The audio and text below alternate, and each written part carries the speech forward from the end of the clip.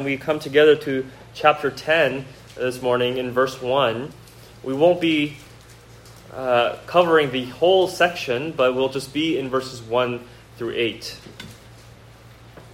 Let me read this for us. This is what God's word says, beginning in Luke chapter 10, verse 1.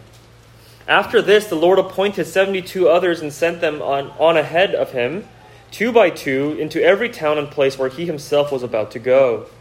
And he said to them, "The harvest is plentiful, but the laborers are few. Therefore, pray earnestly to the Lord of the harvest to send out laborers into his harvest. Go your way. Behold, I am sending you out as lambs in the midst of wolves. Carry no money bag, no knapsack, no sandals, and greet no one on the road. Whatever house you enter, first say, 'Peace be to this house.' And if a son of peace is there, your peace will rest upon him. But if not, it will return to you. And remain in the same house, eating and drinking what they provide, for the laborer deserves his wages. Do not go from house to house. Whenever you enter a town and they receive you, eat what is set before you." Amen. Let's pray together. Gracious Father, would you open our eyes now to see and understand and to receive your word by faith. Teach us the things that you want us to know and make us what you want us to become for the glory of your Son, Jesus Christ, in whose name we pray. Amen. Well, we come this morning to the opening of the 10th chapter of Luke's Gospel, and if you've been with us for the last couple of months throughout our study, you may be feeling a bit of déjà vu.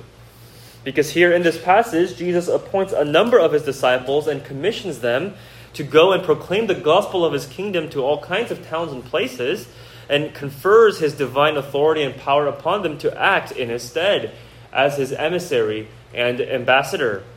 And all of this is nearly identical to what we saw at the opening of Luke chapter 9, when Jesus sent out the 12 apostles in the same manner, hence the déjà vu, and some of the instructions are nearly identical word for word. But what's the difference here? Why do we see something like this again and even recorded for us again? Well, the main obvious difference is the number of his disciples that are sent on each occasion. In Luke chapter 9, it's the 12, but here it is 72. Now, what does that matter other than just it being a different point of detail? Well, in all likelihood, this number 72 is symbolic in representing a different emphasis of this mission, namely the international scope of it. You see, back when the 12 were sent out in Luke chapter 9, we see explicitly stated in Matthew's parallel account of Luke 9, which is in Matthew chapter 10, verses 5 and 6, in which Jesus, as he sends out the 12, he instructs them, "Go nowhere among the Gentiles and enter no town of the Samaritans, but go rather to the lost sheep of the house of Israel." And so when the 12 were sent out, there was an initial focus on just the Jews. And that's probably why he chose 12 to correspond to the 12 tribes of Israel. But here, in Luke 10, Jesus sends out another round of his emissaries, but this time 72, in probable reference to Genesis chapter 10, in which we find a list of all the nations of the earth at the time coming from the sons of Noah after the flood. And there we see 72 nations listed. Well, as a technical side note, I feel the need to at least mention this. Most of your translations probably say 72, as does mine, but some of yours might say 70, especially if you have a King James. It's a very complicated textual reason for why. It has to do with the manuscript evidence, and I won't bore you with it, but if I can keep it simple, I actually think that the textual debate all the more suggests an intentional reference to Genesis chapter 10. Because in Luke 10, the question is it 72 or 70 that Jesus appointed? But even in Genesis chapter 10, depending on whether you're looking at the Hebrew text or the Greek version of the Old Testament, the chapter in Genesis 10 will list either 70 or 72 nations respectively. And so in my opinion, which is worth less than 2 cents, it seems to me that the variance of the two different numbers in Luke 10 may actually be corresponding to the same variance in Genesis chapter 10, thus further reinforcing their connection. But now that I've bored all of your minds in just 30 seconds, which is a world record, technicalities aside, the point is that by sending 72 disciples, Jesus seems to be broadening the scope of this next mission, in which he intends to reach all kinds of people, not just the Jews, to reach all nations in a microcosmic, prototypical fashion. In other words, this time it's exclusive to not only the people of Israel, but even to the Samaritans, to the other Gentile regions, to all of these different places that Jesus was about to go. In fact, when Jesus says, I'm sending you out as lambs in the midst of wolves, he's actually borrowing the language of the Jewish culture and thinking of his day, which was to use the metaphor of sheep and wolves to refer to God's people and the Gentile world, respectively.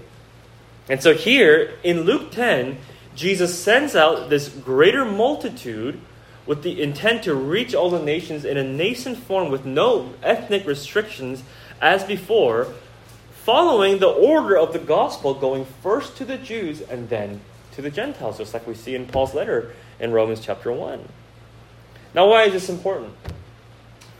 Because the sending of the 72 or 70 or whatever you have it is essentially a nascent form of the Great Commission, which later, after his resurrection, Jesus will formally issue in Matthew chapter 28 to all his disciples. Go and make disciples of all nations, baptizing them, teaching them to obey all that I've commanded. And if that's the case, that here Luke 10 is a preview of the Great Commission, then the principles laid forth here are immediately relevant to us, the church, who has directly received that Great Commission. Now, what is the main point that Jesus is making in these instructions to the 72? What is the mindset that he's instilling in them as he sends them off? It's this. Jesus is saying, hey guys, I'm sending you to do the work of the kingdom because that's what it means to be my disciple, to put your hand to the plow, as we saw at the very end of chapter 9. And it is a glorious work for which you are inadequate. You're rescuing souls from death to life. You're carrying the kingdom of God, the powers of heaven to the ends of the earth. You can't do it on your own. But don't worry. Fret not. The burden is not ultimately on your shoulders. The King is sending you, but the King is with you. You don't need to be extraordinarily capable. You only need to be ordinarily faithful to the one who sends you. That's all it takes. Just willingness and obedience and faithfulness. You're an average Joe? Perfect. The Lord loves to use the ordinary. And I really hope this encourages you, because perhaps you're looking in the mirror and you question often your fitness and effectiveness in being God's servant, whether it's with respect to the church or just in your own personal lives and the way God has called you to live. And you think, well, what am I really good for? I mean, I don't have much to offer. I'm just struggling to figure out this Christian life and just to stay on the course. I'm not much. Bingo. And you're exactly the kind of servant that God wants to use. Because through the ordinary you, God's glory and power is put on maximum display. That's the way He has designed it. Because all of your value and all of your efficacy as a servant is not based on you, but the gospel in you. And if you're born again, you've received the gospel by faith, you have everything you need to be useful to Him. You are already everything you need to be useful for His purposes. Because the basic essence of laboring for His kingdom is summed up in the proclamation of the gospel. Now, there's a lot going on here in Jesus' instructions, but the bread and butter of what they're called to do, the 72, is to tell the world of the truth of who Jesus is. that He is a Savior of the world. And that it is through Him that God rescues sinners from the domain of darkness and transfers us into the kingdom of His beloved Son, Colossians 1:13. And so verse 9, it says that if the people receive you, say to them, the kingdom of God has come upon you.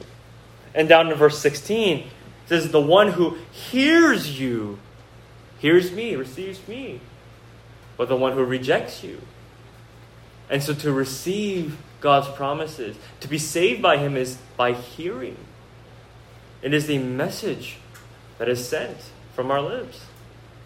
But we must understand that the power to snatch sinners from the darkness and to transfer them into the domain of Christ, it is all contained in the message, not dependent on the messenger.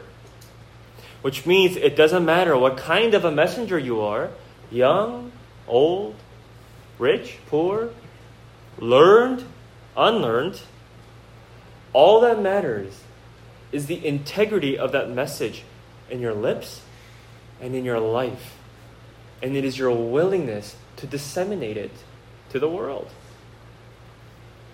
If you're ordinary, you feel insignificant and inadequate, that's perfectly fine. Because it is the gospel in you, and it is the gospel preached from you that is extraordinary and life-changing and earth-shattering in its significance. In fact, notice in verse 1, in sending the 72, Jesus sent them 2 by 2. Now why?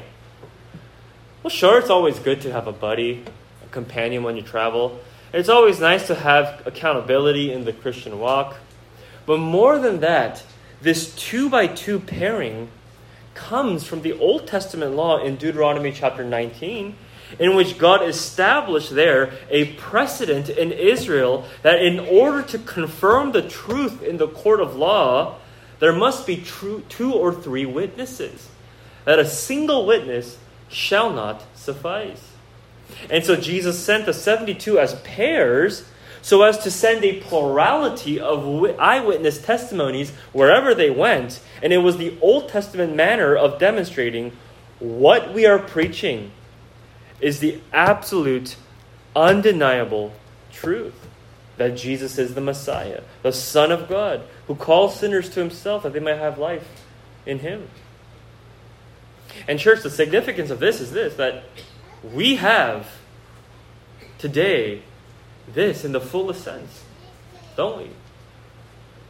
What we have in the New Testament, our Bibles, is a vast plurality of eyewitness apostolic testimonies written by apostles who were with Jesus.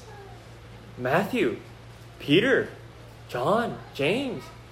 Even the Apostle Paul, who saw the risen Christ, appeared to him after His ascension. There's a reason why the New Testament is not one long book just by one person, like the Book of Mormon, written by Joseph Smith. But it is a collection of various authors, and it is all for our certainty and conviction, and that they all together testify to the same thing. They pass the cross-examination test because they were all with Him. They saw Him.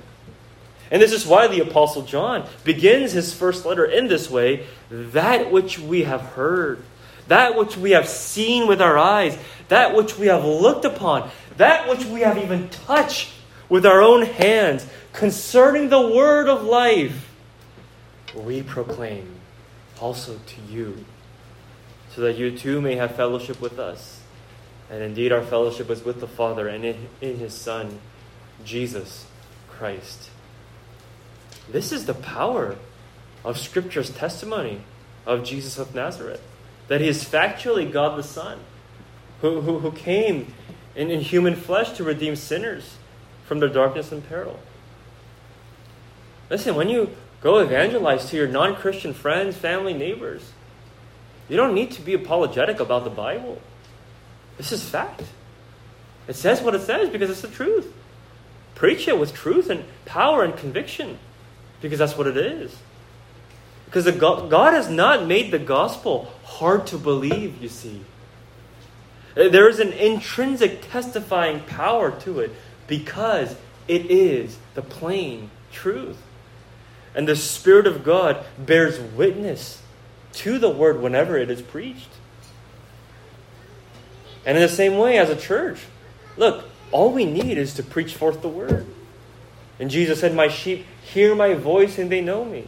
And so we don't need to embellish the ministry of this church with cool programs and concert-like worship bands and smoke machines and bright lights. Gotta say though, these lights are pretty bright up here. I feel like I'm at the dentist sometimes. But look, we don't need to, thank you. We don't need to be exceptionally eloquent and creative and gifted in oration or anything of that sort. Because the power is contained in the message. This is why God can use weak little lambs like us to send us out in the midst of wolves. Because it's not up to the lamb. But as long as the sheep know how to totter over a little bit to the shepherd and just nudge people into the direction and point people to the shepherd, that's all you need. Now, in this sense, God has made our task as the church not very difficult. Have you ever thought about that?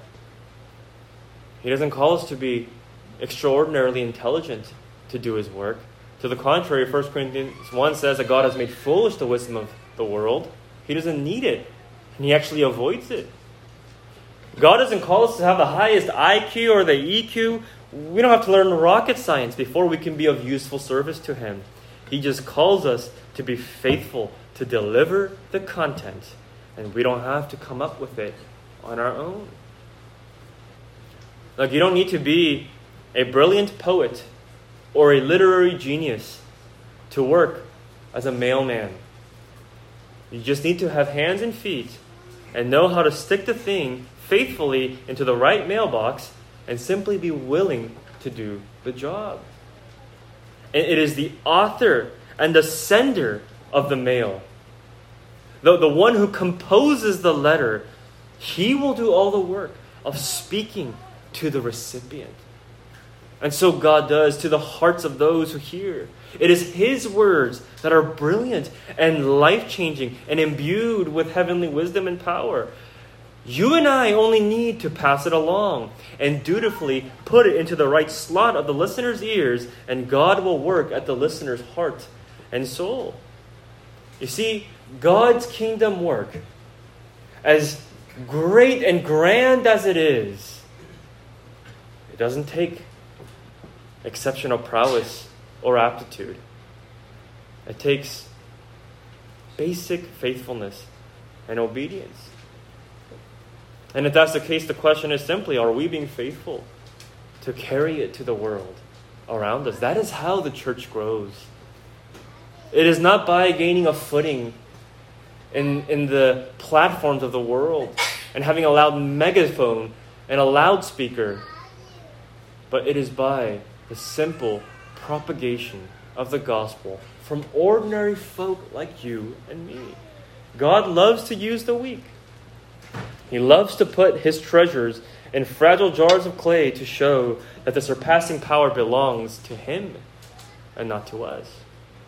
And that's what's being accentuated from verse 2, the reality of our weakness as His laborers. It says in verse 2 that Jesus said to them, "The harvest is plentiful, but the laborers are few. Therefore pray earnestly to the Lord of the harvest to send out laborers into His harvest." The work of God's kingdom is likened to a vast harvest field where the demand outpaces the supply. Now, for one thing, yes, this verse is reminding us of the urgency of every believer needing to put his hand to the plow, and that there's a great work to be done, and we need all hands on deck to minister to the vast number of souls that remain unconverted all around us. But I think an important point that Jesus is also making is to set our expectations that the odds are indeed stacked against us. Because after all, look through the Bible. The true people of God have always been just this small remnant amongst the rest of the population. A minority that is outnumbered. Those who are just on the narrow path compared to everyone else on the wide path. That is to say, the world to which we have been called to minister, to win to Christ, and the life of faith that we have been called to live for Christ will always seem to be daunting and formidable. And for this reason, the instruction Jesus gives is not primarily, therefore, plow earnestly and engineer a clever solution to complete the work, but he says, pray earnestly to the Lord of the harvest to send out laborers into that harvest. In effect, Jesus is saying, I know it's overwhelming, but that's by design, so that you would remember who is the sovereign Lord over even the work that he has called you to do. We must rely on him. And never forget that God is the one who is ultimately at work, and we're simply the instruments of his working. Because look, what are we to pray for? We're to pray for the Lord to send out more laborers. Now, how would God do that? It's by him converting more sinners, him rescuing more into his kingdom, and then him calling them to now go and serve the will of the King who has saved them. It's really everything. You see, we can't actually do that much. We don't have that much to offer to God. Never think that God needs you for anything. But in the end, he needs to be the one to make happen everything that he intends to use us for. God must save. God must regenerate. God must convict. And that is why the greatest labor we can do, individually and as a church, is at the end of the day, just to humble ourselves in prayer. It's not a very glamorous work. It can feel very repetitive, and you don't know when you'll see immediate fruit. But as we pray for the ministry of this church, to pray for the Lord to sanctify the believers in this church and to open the eyes of unbelievers, we do so in recognition that he is the Lord of the harvest, and we need him to accomplish his will in us. And it is the congregation that gets this that God is most readily pleased to use. Again, as I've said many times before, it is to our spiritual advantage that we are a simple, small church who has just some basic aims to love Christ, to love one another, and be faithful to preach his word. And that's about it for us. That's all we can do. You know, there's nothing really attractive about us in the eyes of the world. We're not the talk of the town. And all we can do is just entrust this ministry into God's hands and see what he does with our church. And church, has he not blessed us in our small little faithfulness? I mean, look at what God has graciously done for us in just the past year. He has been so kind to sustain us and even to grow us more than we could anticipate. You see, weakness and insignificance in the Christian life and ministry is something to be embraced, because then we are most out of the way and God's glory and sufficiency can rightfully take center stage. I mean, this is the pattern all throughout the Bible, isn't it? You remember Gideon in the book of Judges? God said, hey, Gideon, I'm going to use you to deliver my people, Israel, from the hand of the Midianites who are oppressing them. But one problem. I notice that you have 32,000 men with you who are prepared for battle. That's too many. Lest Israel boast over me, saying, my own hand has saved me. And so I want you to go tell some of them to go home if they wish. If they're afraid, that's okay, go home. And so 22,000 left and 10,000 remained, which is not a very big army, especially against the Midianites. And when God looked at the 10,000, he said, you know what? There's still too many. Why don't you go down to the water and I'll show you which ones I want for the battle. And so a sorting process took place, and all that there was left was 300 men. And then God said, okay, now we're ready.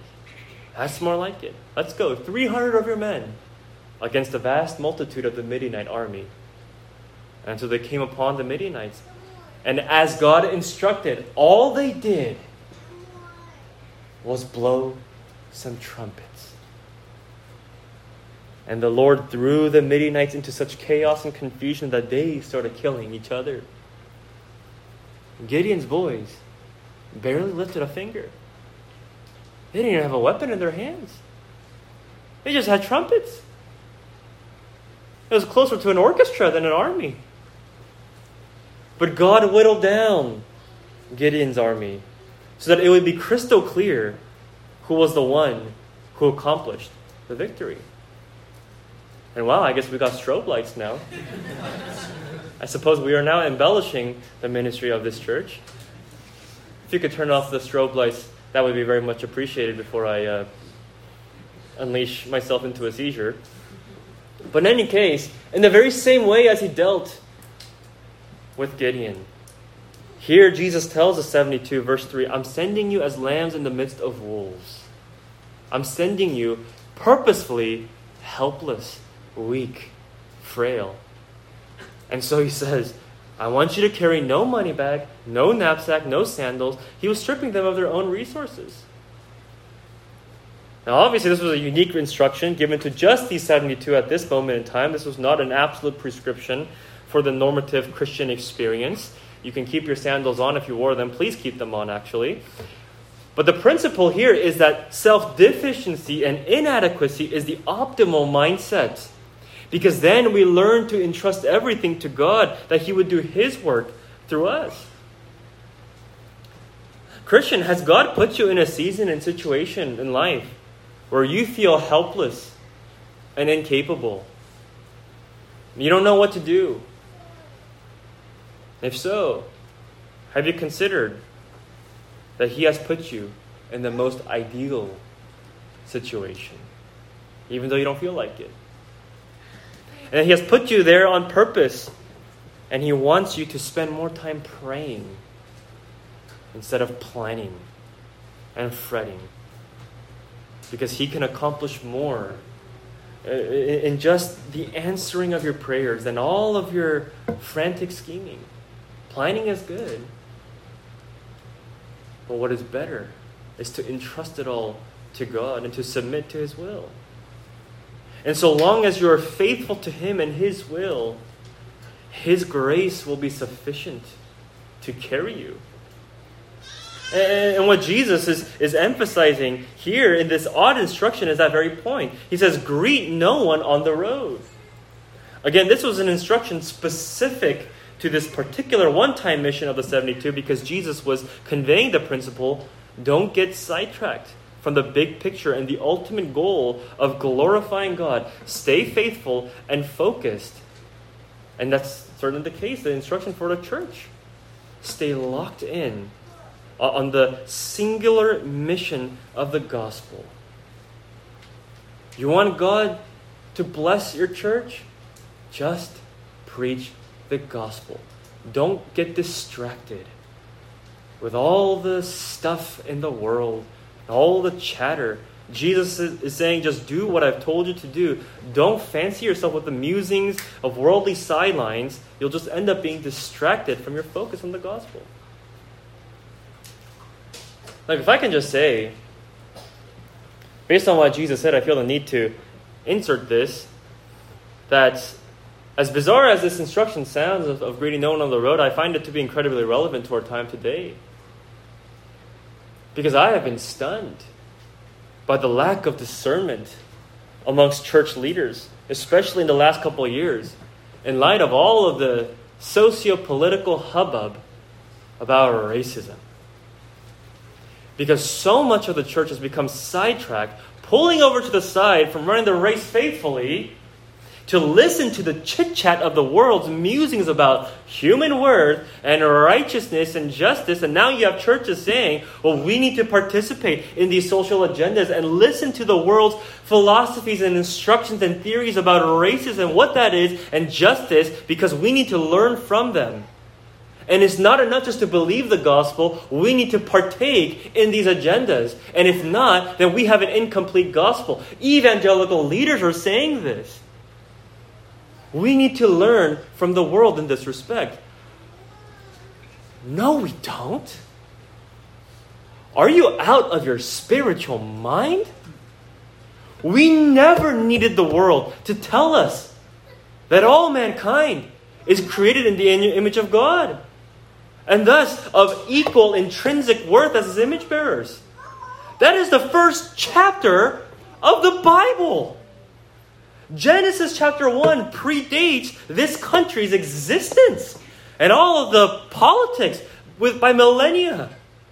What can the God-denying world possibly teach us about the value of human life that the Bible hasn't already said? And it's very ironic given that the world that is now lecturing us on humanity is the same world that refuses to recognize the humanity of children that are still in the womb. We are the ones, church, who need to tell the world the truth that God is the Creator and we are created in His image.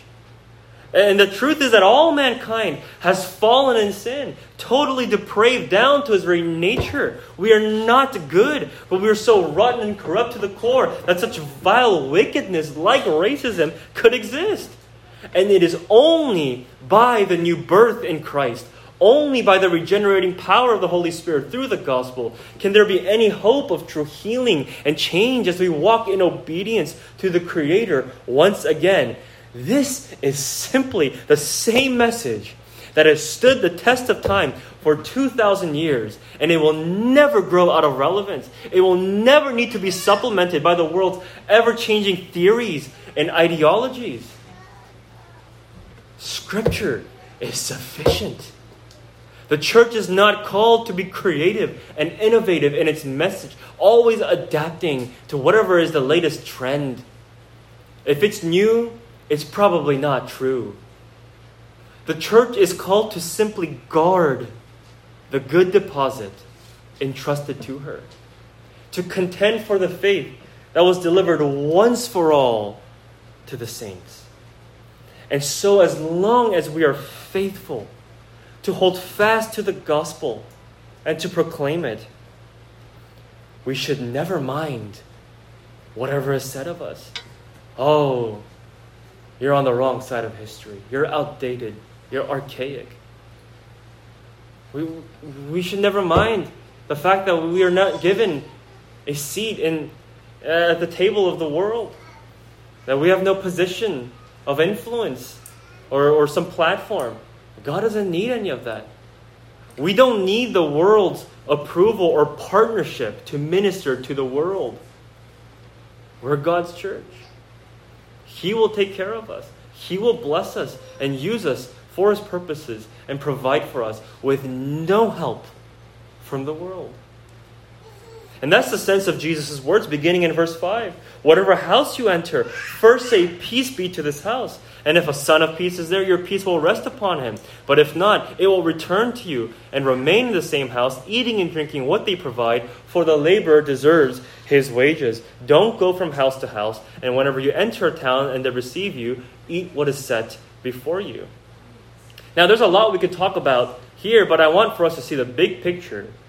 That Jesus says this in light of the 72 being sent out with nothing in their pockets, stripped of their resources to be able to provide for themselves.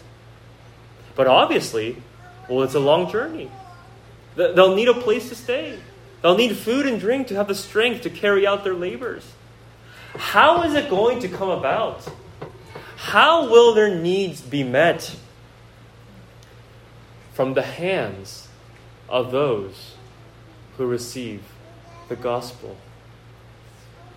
It is through the generosity and hospitality of those whom God has worked to soften their hearts, such that when the 72 bring the message to them, that they might welcome the messengers in peace rather than in hostility, and that they would receive the message of the gospel by faith.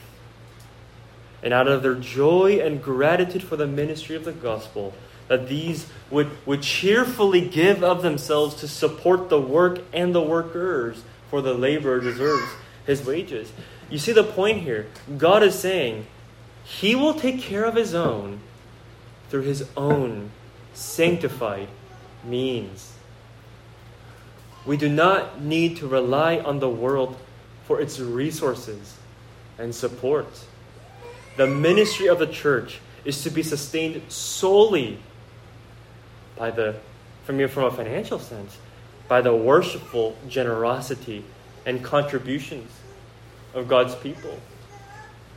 That's probably why Jesus says, don't go from house to house. Not only is he saying, be content with what you get, don't go looking for a better accommodation or situation, but also he's saying, don't go campaigning around town, knocking on every door for donations to support the mission for which I send you. No, even the sustenance and daily provision must be by faith. Being entrusted to God that he will work in the hearts of his people, that they might willingly and sacrificially desire to partake in the ministry through their giving. Listen, if you're here and you're not a Christian, I want to make it loud and clear. We don't want your money. I don't care if you're a billionaire and you have a spare couple $100,000 to give to some nonprofit as a tax write-off. We don't want it. Maybe some of us go, no, please send it our way. No, we really don't want it. We don't want a penny from you. Because what we want solely is the free will offerings of God's people who give prayerfully as an act of worship to him. And oh, what God can do with just 5 loaves and 2 fish that are offered to him in faith and in love. We want none of your money. God wants none of your money. He needs none of it.